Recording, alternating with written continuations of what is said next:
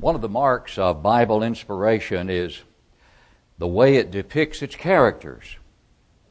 We see the good and the bad qualities of great men revealed in a manner that uninspired men would not employ. They would have a great tendency to gloss over the frailties and the shortcomings and the sins of some of these great men, like David, the man after God's own heart, as he is called in Scripture, and yet the Scripture does not gloss over the sins that David committed.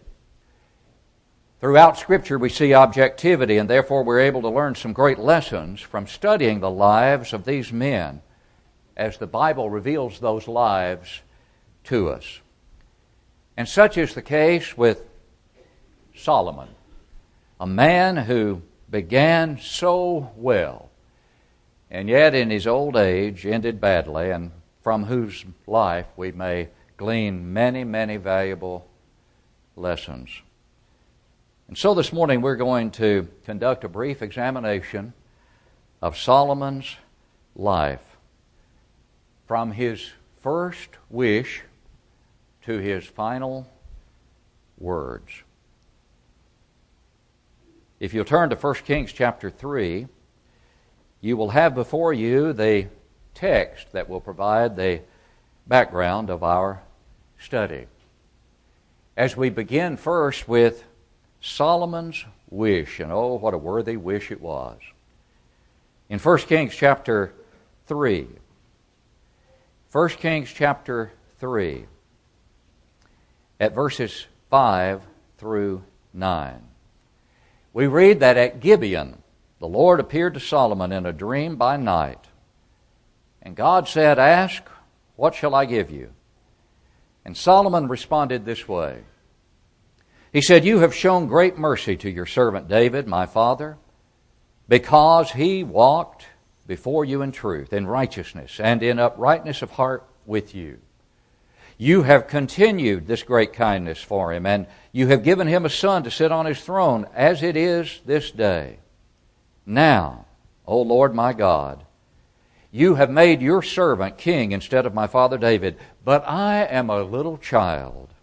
I do not know how to go out or come in, and your servant is in the midst of your people whom you have chosen, a great people, too numerous to be numbered or counted. Therefore, give to your servant an understanding heart to judge your people, that I may discern between good and evil. For who is able to judge this great people of yours?" What a wish. What a beautiful spirit is revealed here in the early days of Solomon. His wish was in harmony with the final charge that had been given to him by David, his father. You may remember that David had admonished his son Solomon to walk in the ways of the Lord. I love this passage from 1 Chronicles 28 and verse 9, where David, near the end of his life, said this to his son, "And as for you, my son Solomon, know the God of your father, and serve him with a loyal heart and with a willing mind. For the Lord searches all hearts and understands all the intent of the thoughts. If you seek him, he will be found by you, but if you forsake him, he will cast you off forever." That's a great passage. Know the God of your father, then serve him. But serve him how? Serve him with a loyal heart. Serve him with a willing mind. The Lord knows the heart. And the Lord is seeking those to serve him whose hearts are filled to overflowing with love and gratitude for the one who has done so much for mankind. Solomon's wish to be granted wisdom and understanding was in harmony also with his humility. Genuine humility is exhibited in these verses we have read from 1 Kings 3. And there's a recognition here clearly of his total dependence upon God. He understood that he needed God. And his wish here grew out of his desire to walk with God as his father David had done. Then we come to the wisdom. as we continue to read in 1 Kings chapter 3, beginning at verse 10, where the speech pleased the Lord, that Solomon had asked this thing.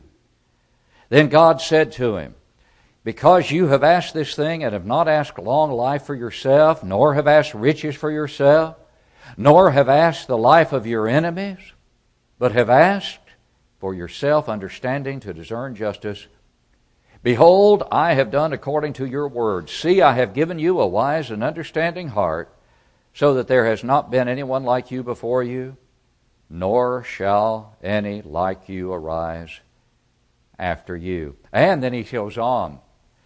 And I have also given you what you have not asked, both riches and honor, so that there shall not be anyone like you among the kings all your days. So, if you walk in my ways, to keep my statutes and my commandments as your father David walked, then I will lengthen your days. God granted Solomon the wisdom for which he had asked. In fact, wisdom that exceeded that of all other men. Perhaps the most familiar demonstration of that wisdom is seen in this same third chapter of 1 Kings, when you go down to verses 16 through 28. You remember the two women who were harlots who came to Solomon and stood before him. Both of them had given birth to a child 3 days apart, but one of them had lain upon her child during the night and had suffocated him. The child was dead.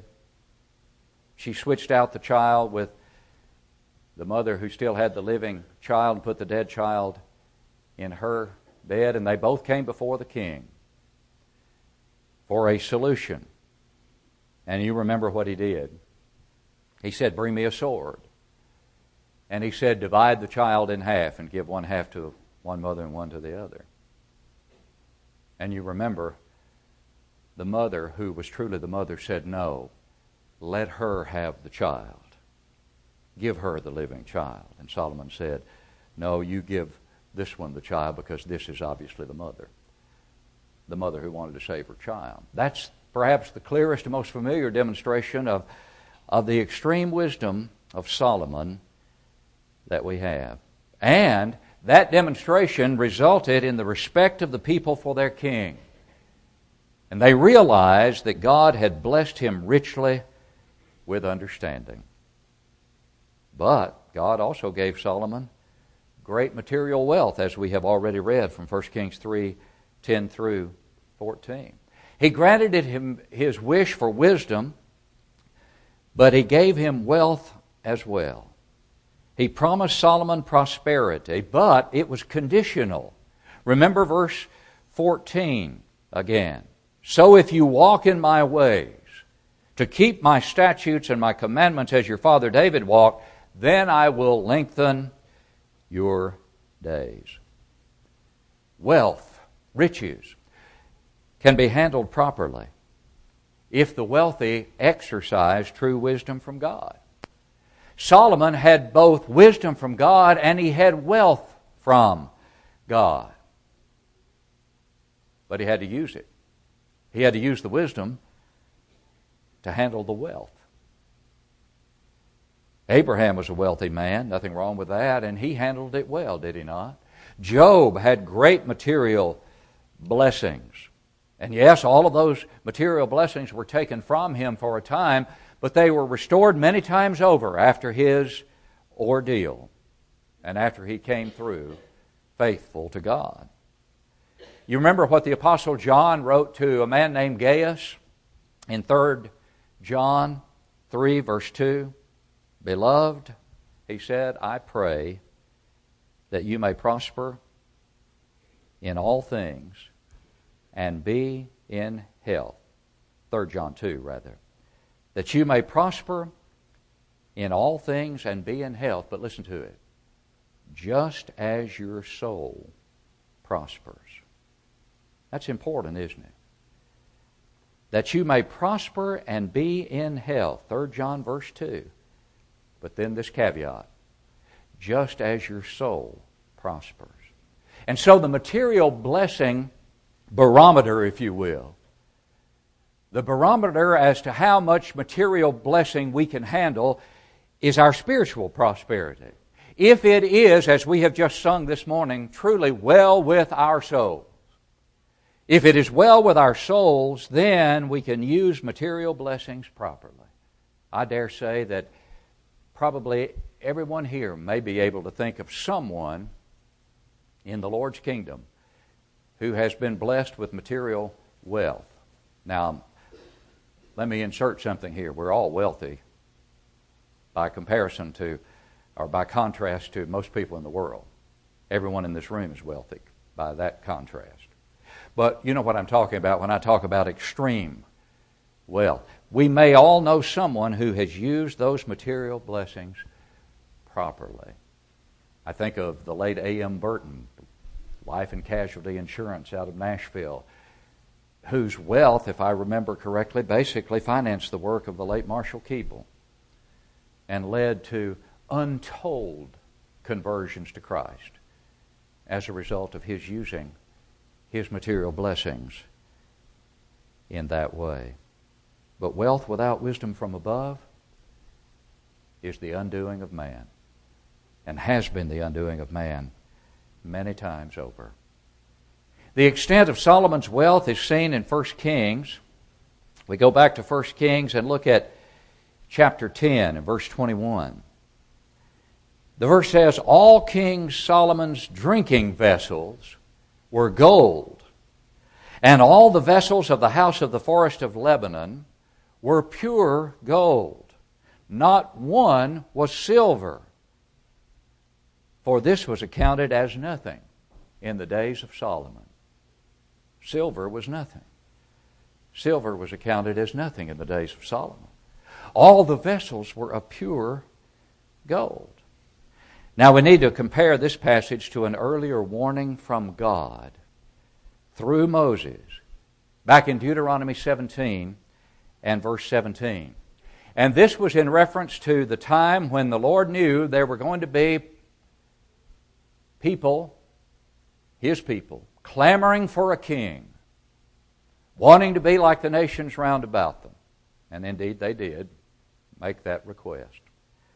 But in Deuteronomy 17:17, concerning that time when it came, God said this through Moses, "Neither shall he," the king at that time, "multiply wives for himself, lest his heart turn away. Then," he said, "nor shall he greatly multiply silver and gold for himself." Well, when we come down to the time of Solomon, it sounds like the gold is multiplying pretty fast, doesn't it? And the silver is counted as nothing. But when we look at that passage again concerning the multiplying of wives in Deuteronomy 17:17, that leads us to our next vital point about Solomon. His wives, plural. Many times plural. 700 of them. And 300 concubines. If you go over to 1 Kings chapter 11 and look at the first 13 verses. "But King Solomon loved many foreign women, as well as the daughter of Pharaoh, women of the Moabites, Ammonites, Edomites, Sidonians, and Hittites, from the nations of whom the Lord had said to the children of Israel, 'You shall not intermarry with them, nor they with you. Surely they will turn away your hearts after their gods.' Solomon clung to these in love, and he had 700 wives, princesses, and 300 concubines. And his wives turned away his heart. For it was so when Solomon," listen to this, "when he was not a young man, foolish, immature. No, it was so when Solomon was old that his wives turned his heart after other gods. And his heart was not loyal to the Lord his God, as was the heart of his father David. For Solomon went after Ashtoreth, the goddess of the Sidonians, and after Milcom, the abomination of the Ammonites. Solomon did evil in the sight of the Lord and did not fully follow the Lord as did his father David. Then Solomon built a high place for Chemosh, the abomination of Moab, on the hill that is east of Jerusalem, and for Molech, the abomination of the people of Ammon. And he did likewise for all his foreign wives who burned incense and sacrificed to their gods. So the Lord became angry with Solomon, because his heart had turned from the Lord God of Israel, who had appeared to him twice, and had commanded him concerning this thing, that he should not go after other gods, but he did not keep what the Lord had commanded. Therefore, the Lord said to Solomon, because you have done this, and have not kept my covenant and my statutes which I have commanded you, I will surely tear the kingdom away from you and give it to your servant. Nevertheless, I will not do it in your days for the sake of your father David. I will tear it out of the hand of your son. However, I will not tear away the whole kingdom. I will give one tribe to your son for the sake of my servant David, and for my sake the Jerusalem which I have chosen. And of course that came to pass with the division of the kingdom. When Solomon died, and Rehoboam, you remember, asked for the advice of the young men and the old men, after the request had been made to lighten up on us a little bit, lighten our burden. And he consulted with the young men, and they said, make it even harder. The old men said, listen to him and lighten it. He listened to the young men. He increased the burden, and the division of the kingdom occurred. And Rehoboam became king over the southern kingdom, while Jeroboam the first was the first king of the northern kingdom. That's the very thing about which the Lord speaks here when he says, I'm going to tear the kingdom from you, not in your days for the sake of your father, but after you're gone. Twice he had commanded him concerning this thing, that he should not go after other gods. And why did he do it? Because of his wives. Go back with me to Deuteronomy 7, 1 through 3, and see a warning there.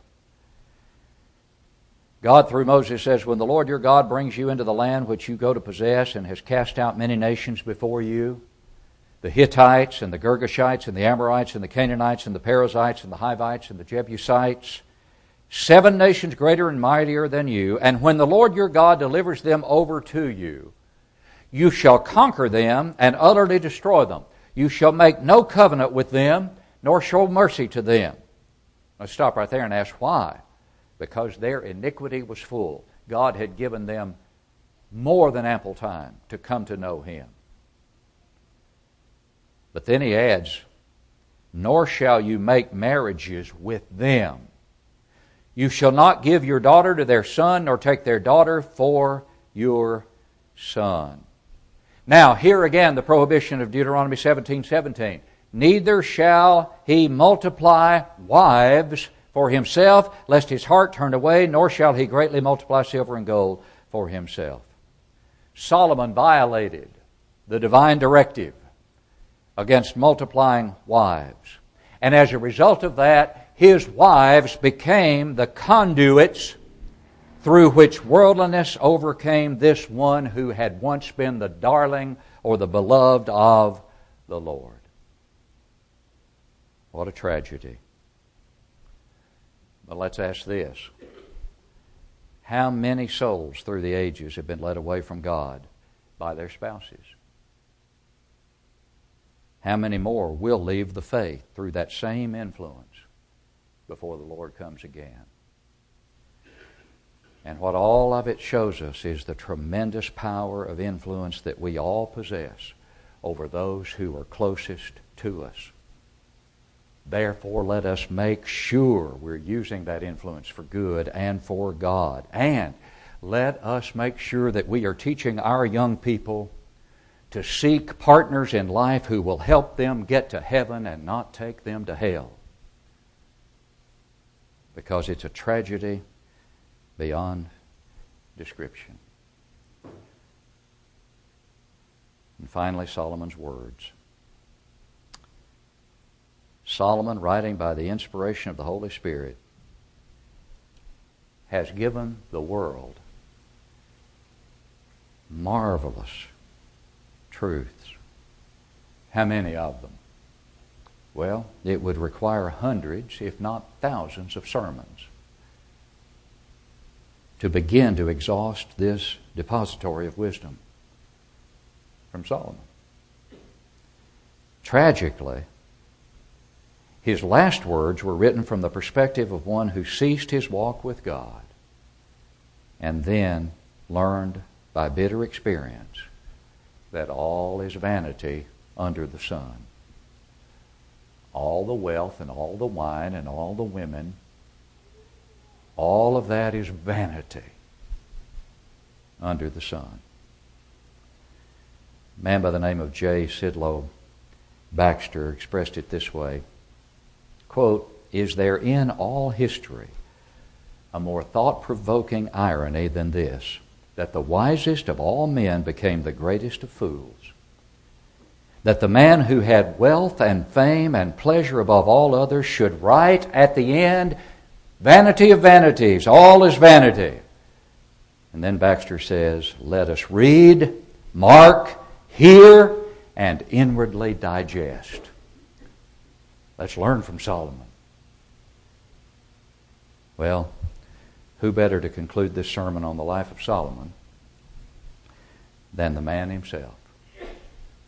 And here it is, from his inspired pen.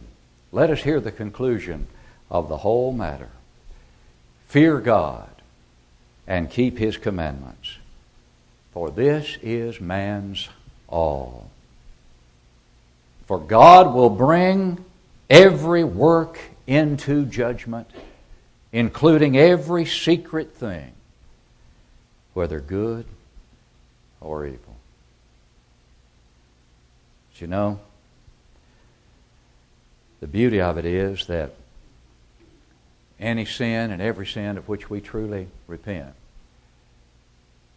will not be brought into judgment. The secret things, the public things, all of those transgressions against the God of heaven are blotted forevermore from His book of remembrance for those who have come to God through Jesus Christ in obedience to the gospel.